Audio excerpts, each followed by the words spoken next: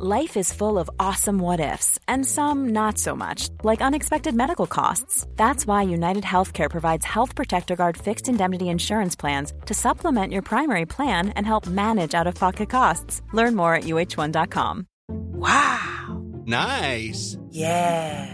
What you're hearing are the sounds of people everywhere putting on Bombas socks, underwear, and T-shirts made from absurdly soft materials that feel like plush clouds.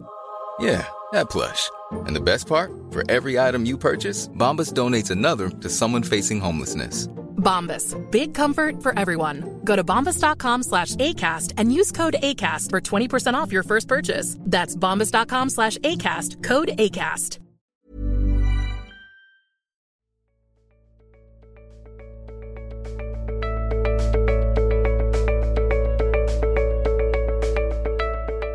Hello, I'm Adam Levy, and this is Working Scientist, a Nature Careers podcast. Today, moving labs with a physical disability.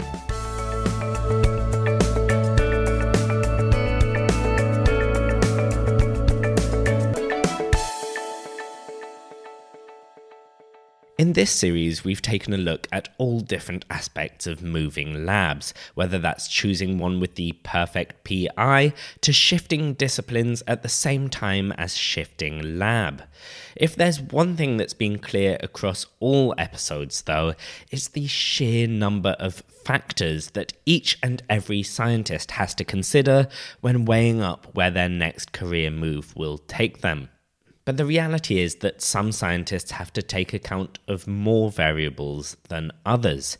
For scientists with disabilities, it can be a challenge to find somewhere that is welcoming, supportive, and, crucially, safe. In this episode, we're speaking with 3 disabled scientists about their experiences, what's worked for them, and when they've been held back by the institutions they've moved through. Evolutionary anthropologist Siobhan Matterson works with populations in southwest China as well as the South Pacific island nation Vanuatu. Siobhan is currently based at the University of New Mexico in Albuquerque in the United States. We started out by discussing the role disability has played in her academic career. For me, it's a really dynamic relationship where, for example, when I was sick in Auckland, I wasn't in that world at that time. I just thought I got sort of sick and needed to figure out how to get better, which I was able to do. I was really lucky. More recently, I've had this chronic disease that has evolved over the course of the last 6 years that is autoimmune in nature. And it's a rare disease. It's called myasthenia gravis, which affects my neuromuscular junction and the way that my nerves talk to my muscles, basically. And over the course of the last 3 years, it has really affected my functionality where, there were points where it has been really difficult for me to walk past my driveway. My breathing is sometimes affected. It can be hard for me to type on days and things like that. And once you start losing your functionality as an academic, I think academia is a discipline like many others that really relies on being able-bodied in this kind of insidious way that you don't know until you're not able-bodied anymore. I gradually sort of turned my attention to studies of disability and thinking about disability and became, sort of slowly identified with disability as I was increasingly affected by it, really. And I think, I've been really lucky in some ways that all of this happened during the pandemic because I've been able to maintain my livelihood working largely by, almost exclusively actually through telework, where I can get infusions and do the work that I need to do at the same time. So it's been a kind of a silver lining in an overall scenario that's not been very, positive for most folks. When it comes to moving lab, how do you think disability does or perhaps doesn't get included in the conversation? Gosh, I think about this a lot. And I think a lot of people are thinking about this right now. I do work in a real physical wet lab sometimes, but most of my lab, quote unquote lab, is actually in the field. And when I became disabled in the way that I'm disabled, I'm in a position where I have to get infusions regularly to keep myself functional. And those infusions happen over the course of 2 days with a nurse that comes to my house, and we are together for 5 and 6 hours each of those 2 days every 3 weeks, right? So at one point as an anthropologist, it almost felt like a requirement that I would need to be in the field. And of course, I can't do that anymore. I can only go for 2 weeks, and I'm really lucky to even be in a position to do that. So it's a huge consideration, and I've been incredibly fortunate. I have really wonderful colleagues and a very understanding program officer at the National Science Foundation who manages my award. So I've been able to convert funds that would have supported me to supporting a postdoc instead, who will actually physically go and do the work that I would have done over the course of 6 months. So I think it's really important, and it needs to be a very big part of the conversation for thinking about how we do all sorts of research, wet lab research, field-based research, even computational research, people who are able-bodied or that can fill in the things that are deficits for people that are disabled is a really important part of maintaining diversity in STEM, right? Or really in academia overall. Do you have any thoughts on how people with disabilities should approach finding a lab or institution that does take these questions into account and will be a safe and welcoming place for them?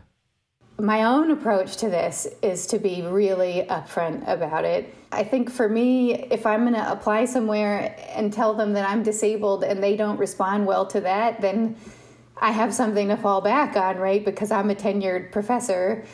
I think for junior folks, the landscape might look a little bit different, and people, including myself, as this disability was evolving, I was advised by many incredibly well-meaning and highly supportive people to hide the disability to avoid, notions that I wouldn't be able to do my job as I was going up for tenure and things like that. I think I personally don't feel like I'd advise people to want to limit themselves to go to places that have reputations for being particularly responsive to folks with disabilities, in the sense that I think disabled people should be everywhere, and I think that every institution should be able to support faculty members and scholars with disabilities. Well, on the other side then, do you think there are any, warning signs or things that people should be alert to that might mean a particular place is not somewhere that is going to be very supportive of a disability? I think it's really hard to know how to support disability. I don't think any institution does that perfectly, if I'm being frank. Disability is incredibly heterogeneous, right? It's as heterogeneous as anything in the non-disabled universe. So knowing how to support disabled faculty requires really open and frank conversations that people have maybe sometimes been shy to have. But I really want to emphasize that I think that at least for some of the institutions that I'm aware of, that the support is getting better, that there are people that are really actively involved in trying to figure out how to support disability. So for example, at my home institution, there are surveys that are now coming out about disability. When I needed accommodations, I went to my chair, again, as somebody who has tenure, so the situation is different for me than it is for somebody who doesn't.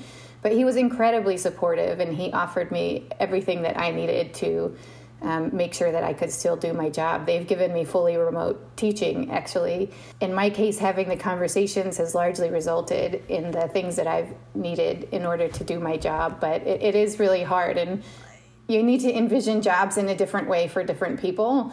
And I think accommodations, to me, it sort of reads like you're going to provide a disabled person with something that basically puts them in a position to be abled, to be non-disabled, and to do their job in the way that a non-disabled person would do. And I don't think that is always realistic for the kind of variety of disabilities that we actually need to accommodate. So I don't know, red flags. If there is a lot of resistance to even having the conversation, I might be worried about that. If you call, an institution and you ask to talk to the disability coordinator and you can't even set up a meeting with them, I'd probably be a little bit worried about that.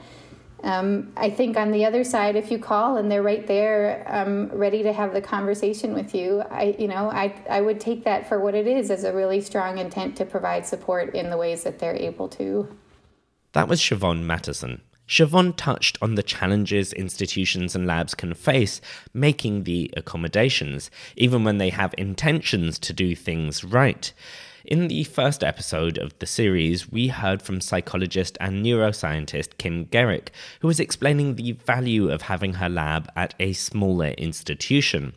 Kim also mentioned her efforts to make her lab more accessible to researchers. Personally, it's important to be able to offer all students a full research experience in my laboratory. I was fortunate to have a really nice laboratory space. However, the space is downstairs. It wasn't possible to put a lift, like a traditional elevator, down to that space. This was deeply problematic, not just because, we're all sort of at advancing age. It gets very challenging, for instance, to carry really heavy bags of rat chow up and down the stairs. But also at our institution, we have a sizable number of students who have a wide range of disabilities, and we would not be able to accommodate a student who has a movement disability in our laboratory. We were able to negotiate having a chairlift installed. It's been a challenge because, money at small undergraduate institutions, it kind of comes and goes. Oftentimes, you just have to be much more patient. Ryan Reynolds here from Mint Mobile. With the price of just about everything going up during inflation, we thought we'd bring our prices down. So to help us, we brought in a reverse auctioneer, which is apparently a thing. Mint Mobile Unlimited Premium Wireless. How to get 30, 30, bit to get 30, bit to get 20, 20, 20, bit to get 20, 20, bit to get 15, 15, 15, 15, just $15 a month? Sold! Give it a try at mintmobile.com/switch. $45 up front for 3 months plus taxes and fees. Promo rate for new customers for limited time. Unlimited more than 40 gigabytes per month. Slows full terms at mintmobile.com. What the right accommodations are and what the right career move and lab will be vary so much for the individual. Logan Jin is Assistant Director for STEM Education at Brown University in Providence in the US, but he previously studied biology and political science and then did a doctorate in biology education. I spoke with Logan about how his experiences as a scientist with a disability affected his career trajectory. Personally, I have diastrophic dysplasia dwarfism. So it's a type of dwarfism causing short stature as well as issues with muscles and joints. So I typically use either crutches or a scooter for mobility, and often have kind of accommodations around the house and the office in terms of being able to reach things like walking long distances or standing for long periods of time can tend to be difficult. And it's, something that has required some amount of perseverance in both my personal, professional, and research life as well. When it comes to research, and I guess I mean research in more scientific disciplines specifically, how much do you think we take disability into account when we're thinking about people's careers? In all honesty, very little. And I noticed that in my own undergraduate career, in the chemistry labs and some of the biology labs, space is not designed with the intention that students with disabilities would be navigating them.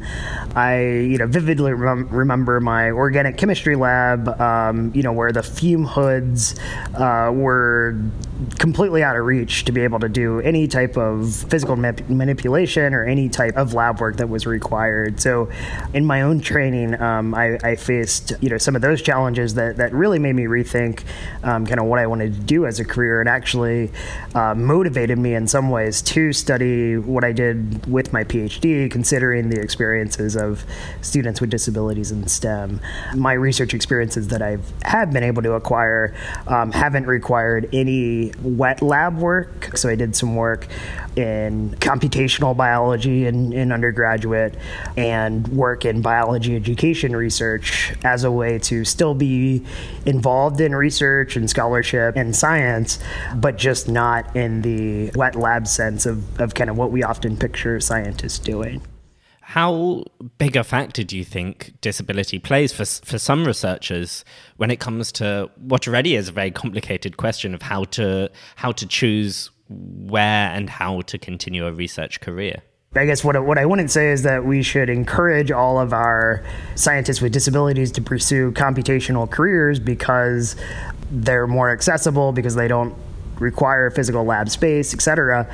Really at the heart and the core of the issue is thinking about research lab space design and wet lab space design that is accommodating and inclusive of individuals' disabilities. So, in an ideal world, researchers with disabilities would be able to pursue, what exactly it is they're most interested and most passionate about, regardless of the lab environment or the work environment that they're going to be in.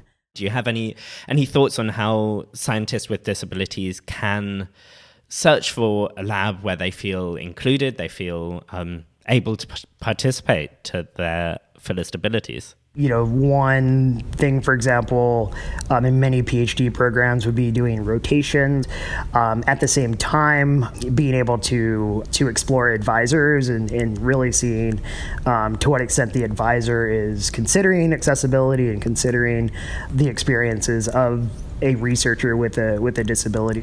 I know I personally found that out in my search for PhD programs and really found an advisor who was incredibly accommodating and was a strong advocate for me as a PhD student with a disability. So looking back, how have your experiences as a researcher with disability shaped the journey that you've been on? From a really early on, even at the K-12 level, I experienced some challenges with inaccessibility of science. For example, I wanted to attend a school in my school district that had a college prep STEM program.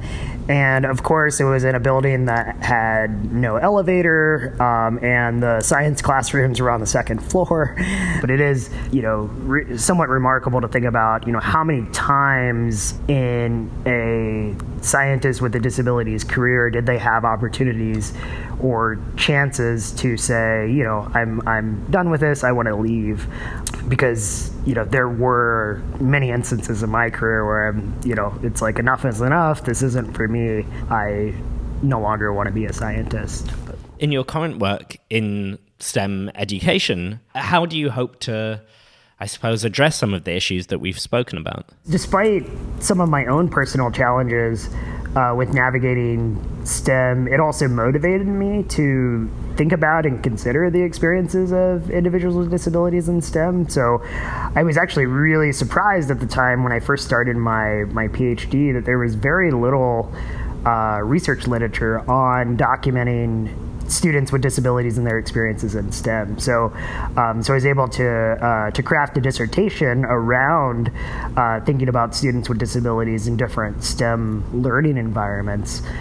So now what I am really looking forward to in a role like I am at in a Center for Teaching and Learning is thinking about how can we take what has been documented of the challenges for students and think about solutions and accommodations in ways that promote participation of students with disabilities in all of our courses, but in particular our STEM courses, to be able to make that experience as positive as possible, to prevent some of those instances where students would consider this is inaccessible for me, I no longer want to continue on in science.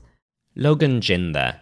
Now, of course, physical disability is just one dimension through which researchers may experience discrimination and disadvantage. Kelsey Byers is an evolutionary chemical ecologist at the John Innes Centre in Norwich in the UK. As well as navigating the academic system as a disabled scientist, Kelsey is both asexual and agender, which have led to hurdles that other academics simply don't have to face.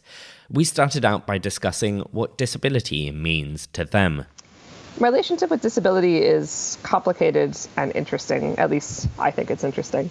So I was born with a genetic disease that wasn't diagnosed until my 20s, which is very common for people with this disease. It's called Ehlers-Danlos syndrome. And I grew up with just a variety of body complaints and things like that. I also developed some problems with my autonomic nervous system, which controls sort of the unconscious functions of your body, like heart rate and so on.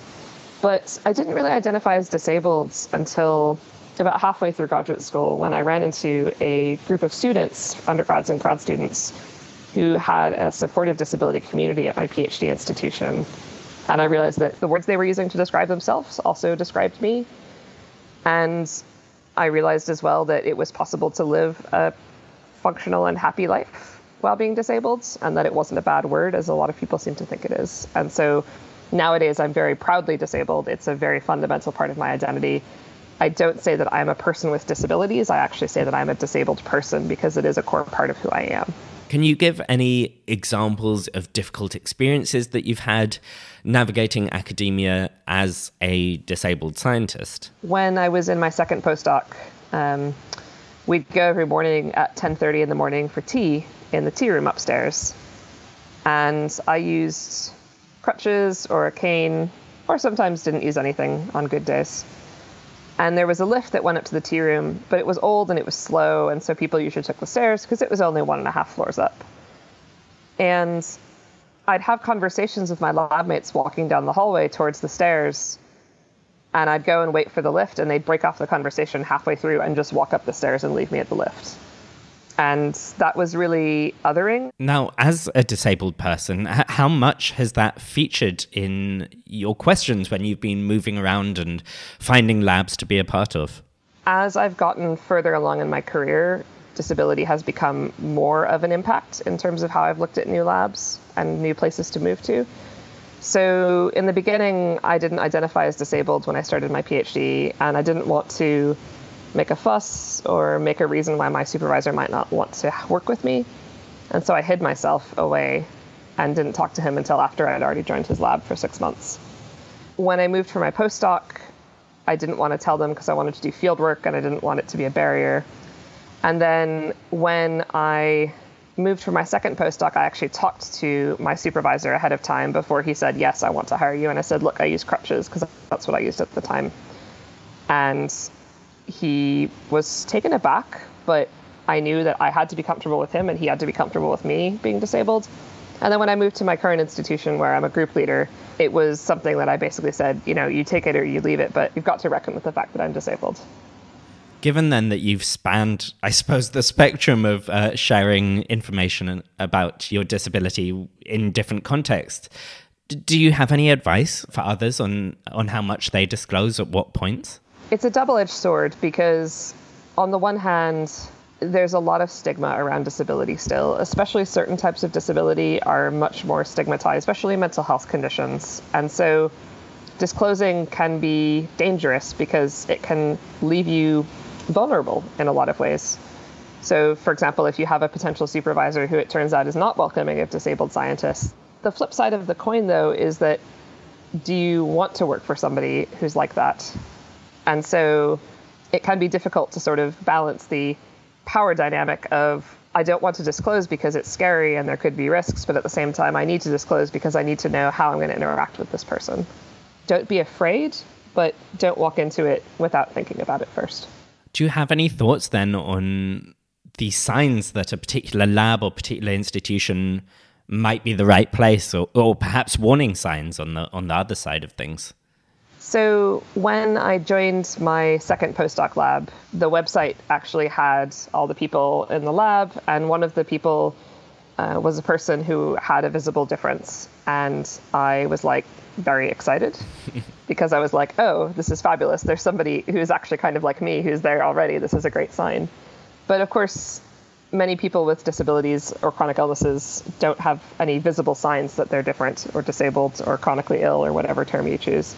So I tend to look for things like DEI statements on lab websites or on institutional websites, statements that go beyond the legal minimum. So, for example, if you look at a job ad and it just says in the US, equal opportunity employer, I've seen job ads that literally just say those words with slashes in between them. And then I've seen other job ads that have a paragraph that describes the institution or the lab's commitment to diversity, equity, and inclusion. And it really makes a really big difference. It's a signal. What can PIs and lab heads do then to really try to ensure that their lab and perhaps their wider institution do go above and beyond to provide a safe and welcoming environment for people with disabilities? It's hard. And I think the biggest thing that people can do is communicate. For example, we are going to the fields actually tomorrow. And one of the things that I do is I have a wellness sheet that everybody in the lab fills out, including me, and we share with each other the results of our wellness sheet. And I ask everybody, do you have any physical health conditions that might affect your fieldwork? Do you have any mental health conditions that might affect your fieldwork? Because you've got to ask everybody. If you just ask the person who's visibly disabled, first of all, you're telling that individual that they're lesser because you have to ask them. Also, you're not making sure that it's open and clear to other people that they're welcome to contribute as well.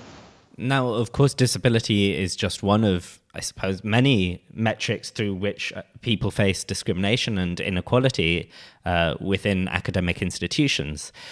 On a personal level, has being asexual as well as being agender affected at all how you've searched for labs to move to? I don't think it's affected how I've searched for labs to move to, but it has affected some of my experiences once I've got there.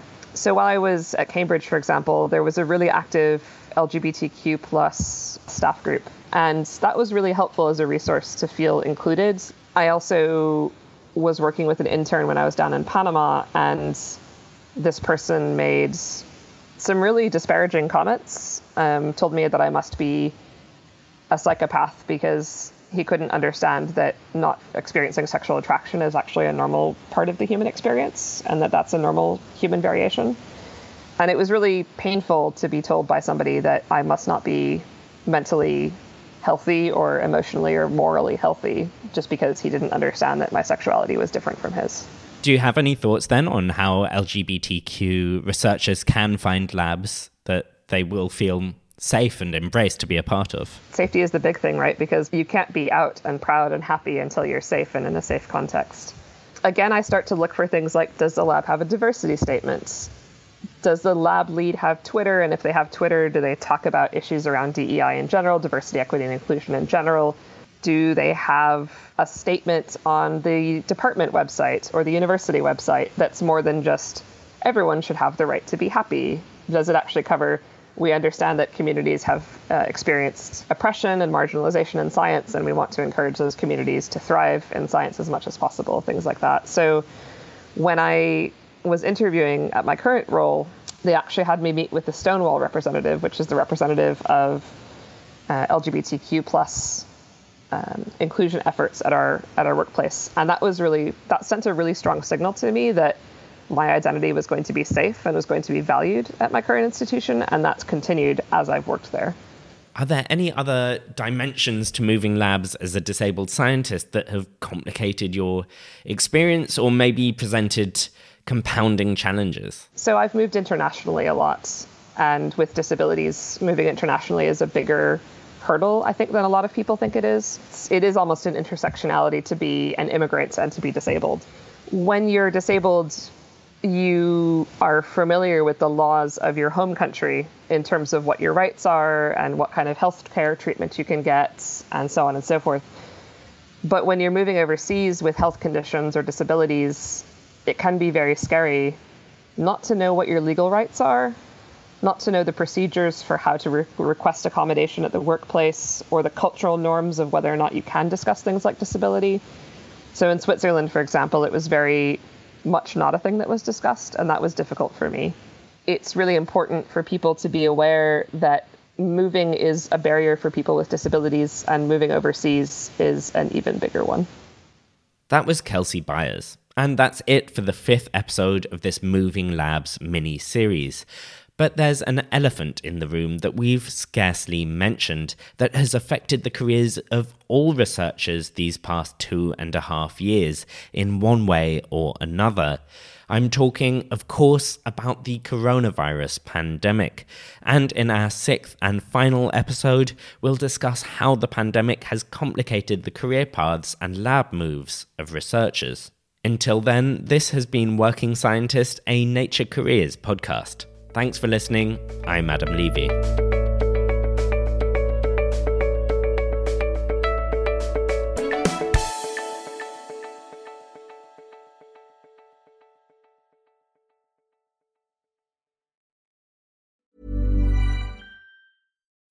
When you need mealtime inspiration, it's worth shopping Kroger, where you'll find over 30,000 mouth-watering choices that excite your inner foodie. And no matter what tasty choice you make, you'll enjoy our everyday low prices, plus extra ways to save, like digital coupons worth over $600 each week. You can also save up to $1 off per gallon at the pump with fuel points. More savings and more inspiring flavors make shopping Kroger worth it every time. Kroger, fresh for everyone. Fuel restrictions apply. Acast powers the world's best podcasts. Here's a show that we recommend. The Real Housewives is a guilty pleasure for most, but if you're looking to not feel guilty about that pleasure, tune in to Everything Iconic with me, Danny Pellegrino, where I break down all the messy moments and behind-the-scenes antics of Bravo's popular franchise. And on Everything Iconic, I also interview celebrity guests like Kelly Ripa, Keke Palmer, Drew Barrymore, Cameron Diaz, and more about their guilty pleasures, their past work, and so much more. So if you're pop culture obsessed and find yourself watching way too much reality TV like me, tune into Everything Iconic with Danny Pellegrino, wherever you listen to podcasts. Acast helps creators launch, grow, and monetize their podcasts everywhere. Acast.com.